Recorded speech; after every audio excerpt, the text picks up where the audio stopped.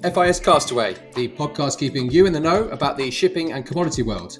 To keep up to date, sign up to our FIS Live app at www.fis-live.com or follow us on Twitter and LinkedIn. I'm Chris Hudson, and you're listening to Castaway, FIS's freight and commodity podcast. It is Wednesday, the 27th of October, and I do have with me Kerry, our head of business development here at FIS. Hello there, Chris. Well, on this week's episode, we are taking a look at the dry freight market, where capes have dropped considerably week on week. Indeed. In oil and products, where despite rising crude prices, we've seen a continued drop in that high sulfur fuel oil and a further rise in that high 5 spread. And the amazing rise of FERTs across the entirety of this year, just looking at what's happened January to now, and then a little overview of what's been happening in the ferrous complex. So just going to reference FIS Live. I was looking at it this morning and taking a look at my customized home screen. I can see some chunky price levels on there. Urea, mid $750. Rotterdam high sulfur fuel oil, that was mid $450. Coke and coal, $400 basically, and very low sulfur fuel oil in the Singapore, over $600, and the capes for the November, $30,000 a day. These are some real prices on commodities that we're seeing. And the UK Chancellor will be announcing the new budget, and all the talk about the cost of living and everything, but supply chain squeeze, we can see that in commodities now. We can see it in the negative freight rates on the capes and the high prices for everything else, pretty much. But yeah. But what's been happening in the news? Well, this week, US President Joe Biden is fighting to save his climate agenda ahead of the COP26 meeting as negotiations continue over Congress legislation. The rise of ISIS-K in Afghanistan is threatening the Taliban's control of the country. The Sudanese army dissolved the country's parliament and declared a state of emergency. Modern Land was the latest Chinese developer which missed a bond payment after Evergrande narrowly avoided default.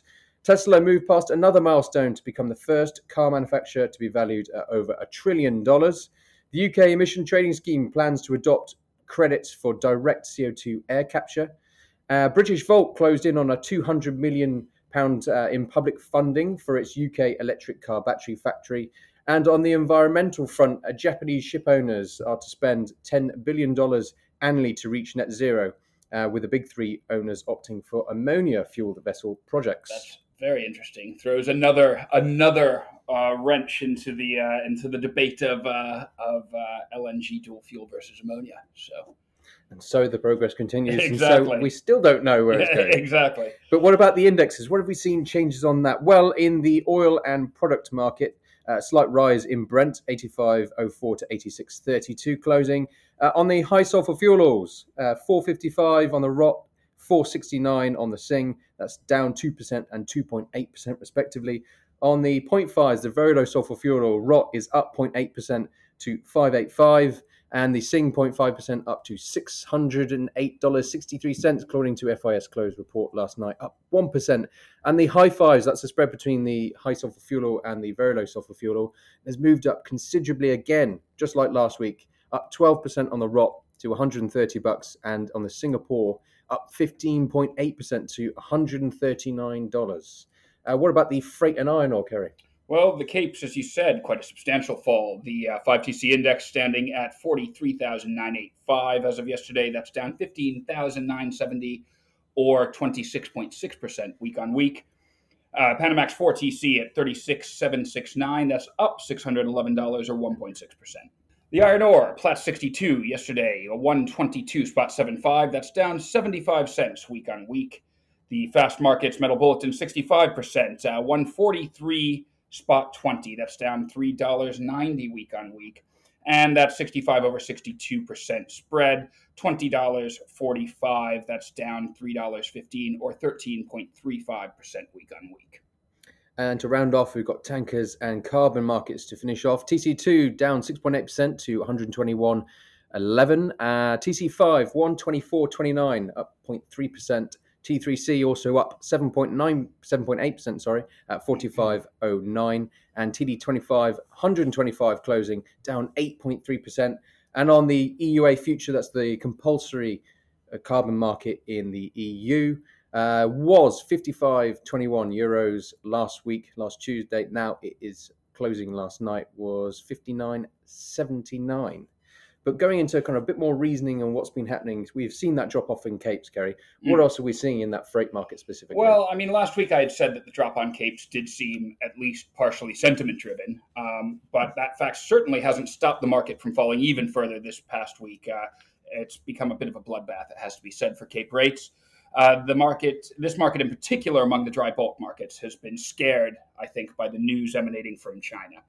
While the macro figures in terms of Cape demand have only changed marginally for the worse, it doesn't necessarily seem like this should be enough to cause such a steep drop. To put that in perspective, it's true that both Rio Tinto and Vale have trimmed their export guidance for this year, conveniently against falling iron ore prices. But according to the folks over at Shipping Strategy Limited, the October overall iron ore shipments look on course to be only about 5% lower month on month. Coal shipments on Capes look on course to be down about 6% month on month. I think that this moderate drop in terms of the actual macro demand for Capes has combined with a general realization, though, that China's property boom and the concurrent construction that goes with it has come to an end finally, and that's affecting sentiment very, very heavily. On the paper, the drop was also magnified greatly by stop losses kicking in for the last couple of days in particular, as well as by reports that quite a few uncovered puts were sold for November and December at what seemed at the time quite low levels, quite far out of the money when the markets were high. So people will be looking to cover those, obviously, and that's driving the market further down. The market has for now leveled out a bit. That NOV 21 paper contract trading at 31,000 this morning, according to FIS Live. That's down $22,000 week on week. And the Q1 trading at 18,800 this morning. That's down 9,000 week on week. Panamaxes, on the other hand, have, as per usual recently, been very sedate. It must be said that both basins have been in the red this week, just especially yesterday, led primarily by the Pacific, as coal shipments to India declined, and the optimism provided in recent weeks by a busier grain market evaporated a bit. This is, of course, also partially down to the dramatic falls that we've seen on the big ships. That always leads to talk of Panamax shipments being combined when the time charter averages head towards anywhere near parity between the Panamaxes and the Capes.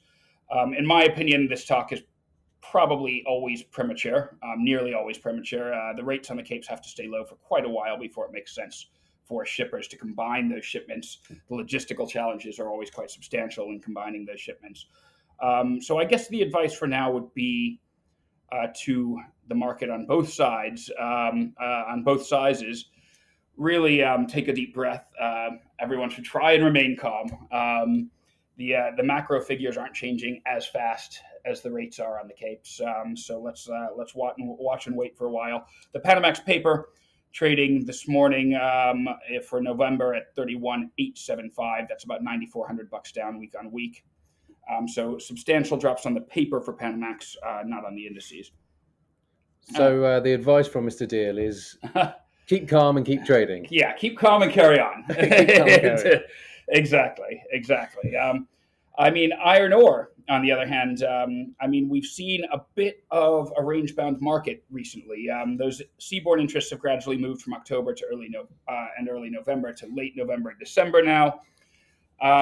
We have a very mixed bag of supply and demand figures at the moment. China Iron and Steel Association reported that the total iron ore output from the 7 major mining provinces increased 0.5% from the previous month to 7.19 million tons. That's up almost 350,000 tons month on month and up 20.3% year on year. Steel profits are actually continuing to drop among the Chinese mills, even despite the power shortages and reduced production from government constraints, as steel companies see pressure from much higher costs. Volumes of seaborne and port trades are fewer compared to Q3, as I just mentioned in that dry bulk section. Iron ore seaborne shipments in October look on course to fall about 5% month on month overall. This comes against a backdrop of China port inventories rising by 976,400 tons week on week, bringing them very close to the previous 2 years average level. Bear in mind, though, that is also against a backdrop of the number of vessels waiting at ports off of China to reaching 204. The high for the year this year so far, indicating very severe port congestion, and that frankly, both supply and demand look very, very weak at the moment. This is probably what's been keeping the iron ore fairly range bound. Sentiment looks likely to be in the driving seat in the near term, though. I think investors need to assess China's new housing policies, the issues surrounding the finances of a number of these Chinese property developers now, and the government pollution curbs as well thrown into the mix, making that picture even less clear. I think it is worth noting for those looking at that 65-62 spread, if those pollution cuts are quite severe this winter in China, it could spark further demand for high-grade iron ores. So let's watch that space a little bit too. That spread's come down quite a lot, obviously. We saw thermal coal limit down this morning in China after the announcement by the Zhengzhou Commodity Exchange that they were raising trading margin from 30 to 40% and trading fees to 50% in its government-mandated fight against market manipulation and speculation. And I definitely just want to highlight this space a little bit because Chinese futures on the other markets, the other commodity markets, could be affected if there's a spillover of speculative hot money from both the thermal coal futures and let's not ignore the property market. As speculation gets quashed on the property market, that money is going to have to go somewhere. If it starts to flow too rapidly into the other commodity markets, we could see some big moves there, as well as the Chinese government, I think, stepping in like they've just done with the thermal coal market to smash that market speculation and try and bring down levels of speculative money. Yeah, there is a lot of concern over what's happening in that Chinese property market and something to keep an eye on. But I guess the question is, are we just returning to a bit more normality? And by that, I mean, China was one of the first countries to come out of the COVID restrictions. We had record levels of imports of oil, of others. Yeah. Are we just starting to? I think you could argue in some senses, like the oil imports, that we're probably just starting to return to normality. But I think in the property sector, the construction sector, and indeed in the steel sector, therefore, I'm not sure I would argue that. This seems to be a much deeper correction. And I think, it's fair to say we could well be seeing the end of the sort of 25-year-long speculative property boom in China right now. Between the troubled property development companies, the necessary government bailouts that we'll probably see eventually, and Chinese changing a number of their tax policies to discourage property speculation, for example, very recently. So I think this could be a longer-term change in that sense. And so for the ferrous markets, obviously something to watch very, very closely. Absolutely. But talking of something which is not normal and definitely not in that range is the first little brief overview of where we've been. So especially the urea values were firm yesterday, though maybe not as firm as some were expecting. We did see another Indian tender which was announced, but this new tender will close on November the 1st, and it's shorter than past tenders. And the most interesting point about this one is that it will only be accepted from producers. And if you look at this, the current prices that we're seeing now, so December futures traded yesterday at 716 and 710, January futures are at 710, 715, and then 712. But bearing in mind that this market was around $250 at the start of the year. So nearly a 200% increase. Exactly. Remarkable, isn't it? And then talking to another market which has basically recovered, I guess, to more normal levels of where we're used to, and especially in modern times, has been the oil market. We saw that slight move up on Brent. We had dropped down a little bit on Thursday last week to nearly $83, and that was being dragged down by kind of a broader weakness seen across commodities. Weaker natural gas, coal prices had taken some of the support away on the oil market on that day.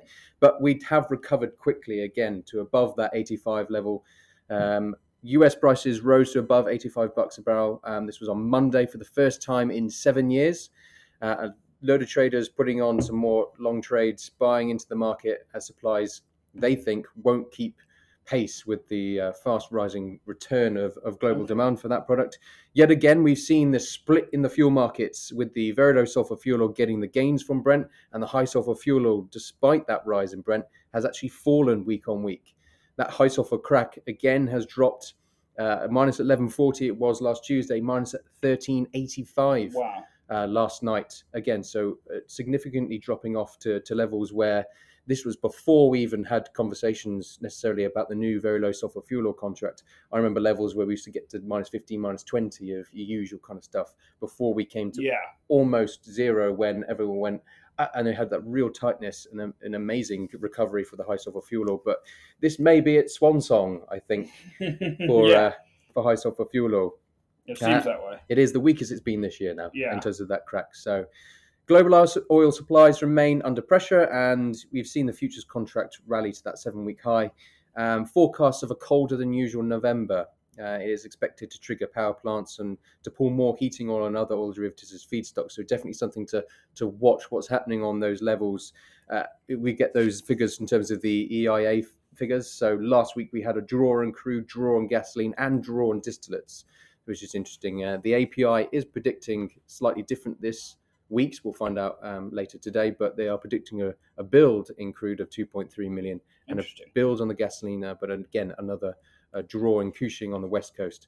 4 things. So something to keep an eye on what's happening on those things and whether we do get that colder November, which will obviously, if you agree with those other analysts that this is going to be quite a tight return to market and demand coming back faster than production can fulfill that, then of course this is going to be something which is ramping up closer to $100 quicker than people might think. Yeah, is that on the back of a lot of switching between from gas to oil, really? Exactly. Well, so another thing, this is from Goldman Sachs, reported by Reuters, is that the global switch of gas to oil switching could actually increase demand by about 1 million barrels a day as well. So a load of these factors are adding up to an interesting an interesting winter, let alone all the stories we've been choosing previously about LPG and the others. And exactly. I think it was the Russia offering countries better gas deals in loosening ties with the EU. I mean, the gas crisis is not political at all. No, definitely not. Definitely not. But then if you're a subscriber to the Goldman Sachs